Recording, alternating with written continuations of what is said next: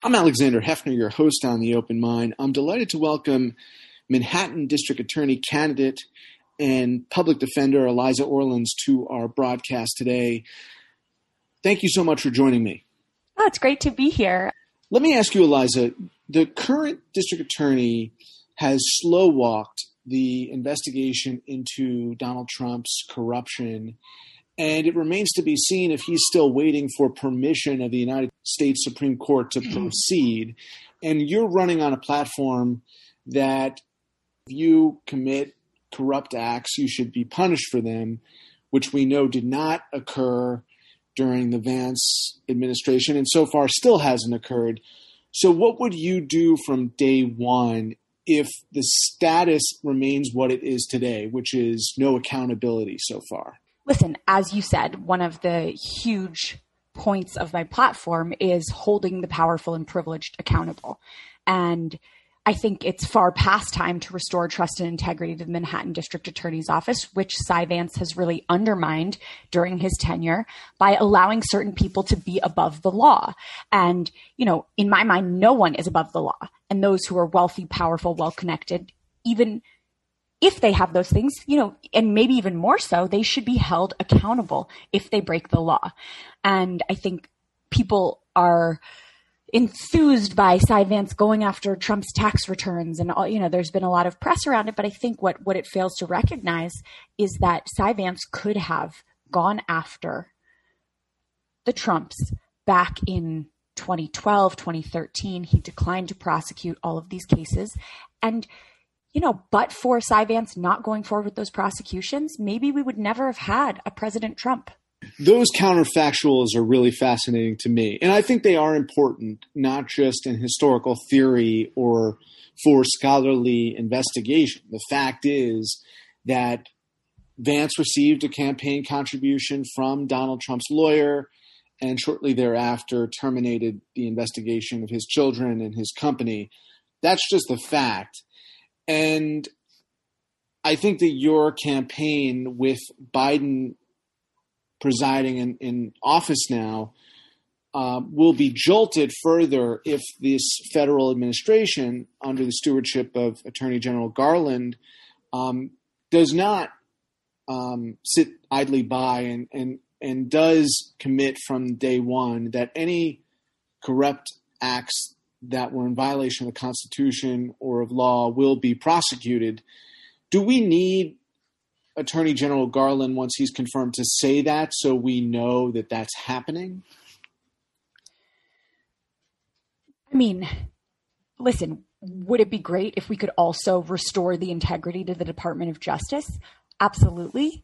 But it doesn't need to be said for it to happen locally. As we know, presidential pardons do not apply to state crimes. And, Donald Trump, his associates, anyone who has committed a crime in New York State, and specifically in Manhattan, will be subject to potential prosecution by the district attorney. And so I think, it's incredibly important that there be this accountability, that it's well known that accountability is going to exist, because that is how we will get people to trust that again. And the accusation sometimes flies around that, progressive prosecutors are motivated by politics in their decision making. But I think, everything about the situation that has occurred between Cy Vance and Donald Trump and everything else really demonstrates that the exact opposite is true. Cy Vance has, for his entire career, avoided prosecuting cases against the rich, against the powerful, against the well-connected when they would be challenging or carry political risk. And then once it becomes popular to do so or politically advantageous, he then has brought prosecutions in certain circumstances. What is your 100 days agenda? There are so many things that need to happen. I think what people are starting to wake up to is just how much power local and state prosecutors hold in our criminal legal system and how they've played such a massive role in driving the crisis of mass incarceration by overcharging, over prosecuting, using incarceration as a first rather than a last resort. And it has not made communities safer. In fact, it's driven racial disparities, it's aggravated socioeconomic inequality, and it's really, destroyed the lives of hundreds of thousands, millions of people with impunity. And so, I think that what's so critical is that, our next district attorney be someone who has a vision for bringing transformational change to that office, who's prepared to lead and make changes from day one. And so, I can start listing all of the things that I'm desperate to do, but I think the main things are we need to decarcerate. We need to, New York is locking up far too many people, and they're predominantly Black and brown people, lower income people, LGBTQIA folks, people with disabilities. And what we need to be doing is making incarceration the last resort, making sure that people have the help and treatment that they need, not locking people up because they're experiencing mental health issues or substance use disorder or poverty. We need to end cash bail. Money bail, wealth-based detention is completely wrong. It's unjust. It doesn't keep us safe. So that's, on my immediate day one list, not first 100 days, immediate. And then we need to refuse to prosecute a whole host of low-level nonviolent offenses that just trap typically poor people of color in a cycle of injustice. And that includes, all drug possession cases. That includes decriminalizing sex work and many other crimes that we don't even necessarily think of as crimes per se, but that are charged as crimes. Things like it's an unclassified misdemeanor to lay down on a park bench in New York City. It's called obstruction of a park bench. And so it's illegal to lay down on a park bench. And yet, if I, a white woman, laid down on a park bench in Manhattan, likely no police officer would ever approach me. And if they did, they'd probably come up to me and say, "Miss, is everything all right? Do you need something? Is there something I can do to help you?" And that's just not the way my clients are treated. They're violently taken off a park bench, face down on the sidewalk, hands behind their back, and carted off to jail for the night for the same conduct.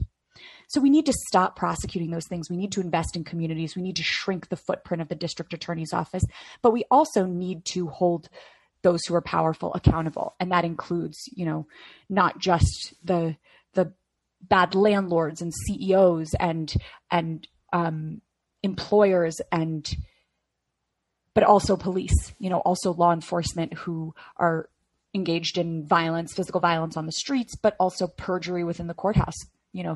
They walk into a courtroom and say, "Do you swear to tell the truth, the whole truth, and nothing but the truth?" I do. And then they get on the stand, and in front of a judge or a jury or a grand jury, they lie. And there are no repercussions. And not only that, they then get to continue to be witnesses against people and result in their incarceration. What would community policing look like in Manhattan and New York City broadly if you were to undertake that kind of transformational reform you're describing? So, I think that we shouldn't be tasking police officers with jobs that they shouldn't be doing. So it's about investing in communities and not investing in the police, not having police do jobs like respond to mental health crises. We've spent billions of dollars of our New York State budget on policing, surveillance, and punishment instead of fostering, healthy and safe and equitable communities. And so I think that our criminal legal system should be focused on perpetrators who do real harm, and we should be reallocating resources to support people and services in marginalized communities. We should put that money back into, social services for mental health, domestic violence, and homelessness. We should be funding schools, hospitals, housing, and food. Those are the things that keep us safe. And I think when we're trying to really think about creating systemic change, we have to recognize that means the whole system has to change. And that's an essential step towards achieving these goals. As a public defender, I would routinely represent clients who were dealing with mental health issues. And when the police responded to these issues, they would usually escalate the situation. They were not trained to deal with it. This was not something that we should even want them to be handling, nor should they want to be handling that. And so we need to be investing in programs where we have people who are able to respond to mental health crises, responding to them. The kinds of alliances that you would be seeking to forge, would they be largely local and state or federal as well? I think that's an interesting question. In the immediate term, I think most importantly is making sure that the people who I would be tasked with representing, the people of the state of New York and the county of New York, meaning the borough of Manhattan, would be the most important thing. So I would want to, have alliances with a lot of local community groups, a lot of organizations that are on the ground doing the work. But I think nationally, it's also really important to have alliances with other progressive prosecutors who are doing the hard work of transforming a system that is based in systemic racism, that is, based in the oppression of people. And it's very hard to dismantle something that has been so rooted in the status quo for 400 years. So I think that having alliances with people who are doing that work is really important. And I think there are DAs across the country who have really been so inspiring in the work that they're doing, people like Larry Krasner and Rachel Rollins and Chesa Boudin, who are really making this happen. And so I think it's probably more that than federal. But I do hope that, that we can push the federal government to also take on these same fights and to prioritize human rights and human dignity. I'm calling on President Biden to use his executive powers to end the death penalty federally. He can do that. He can do that on day one. So I think there are a lot of things that can happen on the federal level that will have an impact on the state level. Let's just speak technically for a moment. As I understand it, Vance is waiting for the Supreme Court to give him basically the authority to proceed further with the grand jury and potential prosecution of Trump or the Trump associates. How do you expect that situation to evolve, and what steps are you prepared to take in the event that Vance creates a legal predicament in which he has neutered the city's ability to act? So I want to tread lightly here because I think that it would be irresponsible for me to state with certainty what I would do without having all of the facts in front of me, without having been privy to the investigations that are ongoing.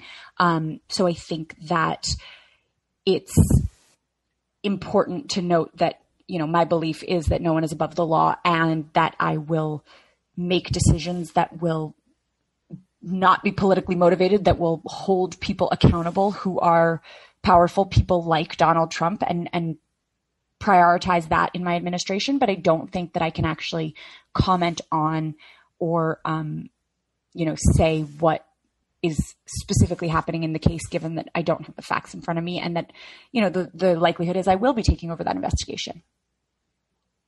It wasn't just his failure to pursue the investigation before Trump became president. It was also his unwillingness to really own the investigation and his legal authority once Trump was president. And as over these past years, really going back to the Supreme Court when legal scholars and most lawyers and jurists said that was an unnecessary step to go back to the Supreme Court to carry out the business of his office. So I'm just anticipating what the situations could be in these coming months. We should not presume anything about what Cy Vance will do, because I think Cy Vance has shown us time and time again, whether it was with the Trumps, whether it was with Harvey Weinstein, whether it was with Jeffrey Epstein, he's been a person who has consistently given passes to the wealthy, well-connected, powerful people whose cases have come across his desk,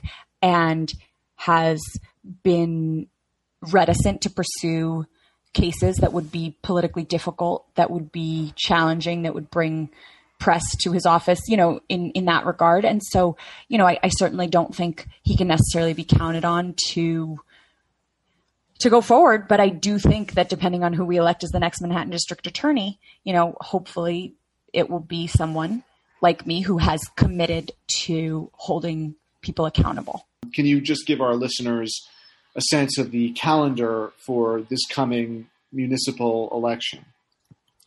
Yes. So our election is June 22nd, and the primary is the election because here in Manhattan, we elect Democrats. Registered Democrats outnumber registered Republicans 8-1. And so the primary really has been determinative. What I tell people is that not all Democrats are created equal. And we need to make sure that we are electing someone who will stand up in court every day and say on behalf of the people of the state of New York and actually act in such a way that they are representing the people of the state of New York and not just over prosecuting and over incarcerating poor people or people of color for low level offenses, for drug possession, for jumping turnstiles, but really holding those who are perpetrating real harms accountable. So I think that, it's going to be an interesting race to see how it plays out, as opposed to the rest of the city elections that are happening in June. We are governed by the state because we are technically the New York County District Attorney's Office. So it's the same as if we were running in Westchester County or Onondaga County or Suffolk County. And so New York State has not adopted ranked choice voting. So and there's no runoff. You just win, whoever gets the most votes wins. You can win by one vote with 12.5% of the vote. It doesn't matter.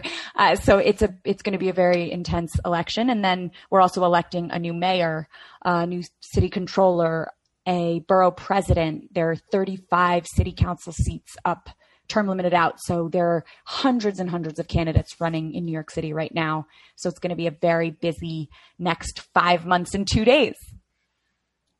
And is there a mayoral candidate who is most aligned with your vision for the district attorney's office? I have not yet weighed in on the mayoral. I think there are a number of really strong candidates, and I'm looking forward to seeing how that will play out. And especially because the way in which they handle the NYPD will have a huge impact on the district attorney's office and the way in which, we're able to operate. So I think I'm looking very much at the way they're talking about policing and how they're going to deal with that, because we know Bill de Blasio has been completely ineffective when it comes to dealing with the NYPD. And I think they have ranked choice voting, so I can have like a top 5 in their race, but I haven't really weighed in, even though there are a lot. From your experience so far, we know that Andrew Yang recently suspended in-person campaign activities. What has it been like to campaign during the pandemic?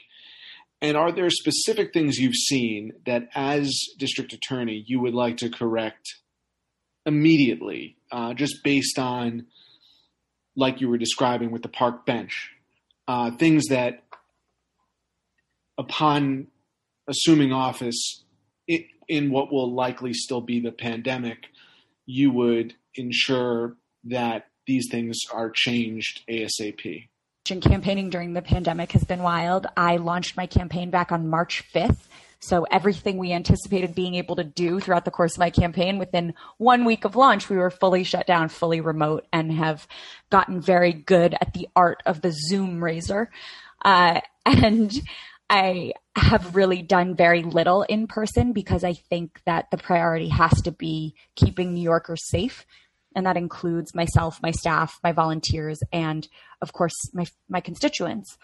But in terms of taking office in the midst of a pandemic and thinking about what a district attorney can do, I'd love to tell a quick story, if we have time, about a former client of mine. So I represented a man who I will call James for the purposes of this story. And I think his story really embodies why we can't afford to wait when it comes to changing the DA, but also just changing the system as a whole.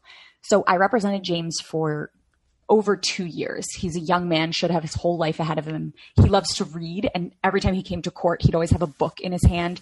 And he was fighting a fairly serious substance use disorder and also had a number of medical conditions that made him pretty vulnerable. And despite our pleas for mercy, Cy Vance decided to send James to prison. And I remember on the day of his sentencing, James begged for another chance. He looked at the judge and the DA and just said, please don't give up on me. Please give me another chance. Well, I found out in the midst of the pandemic that James had not been transferred upstate, despite getting this state sentence. He was sitting on Rikers Island in the Northern Infirmary Command, which is where they send the sickest people, and basically being condemned to die. As we know, people entering our jails and prisons are some of the most vulnerable in our society. And during incarceration, that vulnerability is really exacerbated by tightly confined spaces, inadequate access to medical care, unsanitary conditions, no soap, 30 to 40 people sharing a toilet, mess halls where people eat shoulder to shoulder, no masks, and hand sanitizer is literally contraband while you're incarcerated. It's alcohol-based product, cannot even have it. And then there's, of course, no ability to social distance, and jails are incubators, and there's no way to keep disease from spreading. And so even when the pandemic was at its worst in New York City, the infection rate at Rikers Island was 10 times that of New York City. So, my former client, James, was basically being condemned to die because of a substance use disorder. And his case wasn't some outlier or some exception that proves the rule. It really just is so ordinary in Cy Vance's Manhattan. And, I've spent over a decade going toe to toe with the Manhattan DA's office, and we've had these same problems for as long as I can remember, but COVID has really exacerbated them. And so, even at the beginning of my candidacy, I was like, oh my God, this has never been more important to talk about these issues. And it affects every single one of us because it's public health 101. And we know that COVID doesn't stop at prison walls, and the boundaries between our communities and correctional facilities are porous. So the fates of the people who live in our city and the people who are incarcerated are inextricably intertwined. The virus doesn't care which side of the wall of the jail you happen to be on. And so DAs can have such a massive impact on this. And this is why when I talk about decarceration, it's just so urgent. Like, we must decarcerate, and we must do it now. People have literally died. We've had multiple COVID-related fatalities, during the pandemic. And one was a 53-year-old man who was there on a technical parole violation. He had, either missed curfew or had dirty urine or, for smoking marijuana. And he died at Rikers Island from COVID. So this matters more than ever. And so having someone who doesn't just continue to perpetuate this lock them up, throw away the key mentality, which doesn't keep us safe, will lead to real transformational change, for everyone in the entire city of New York. Thanks for sharing that story, Eliza, and I wish you and your campaign all good health and success as you embark on this. Thank you for your insight today. Absolutely. It was great chatting with you.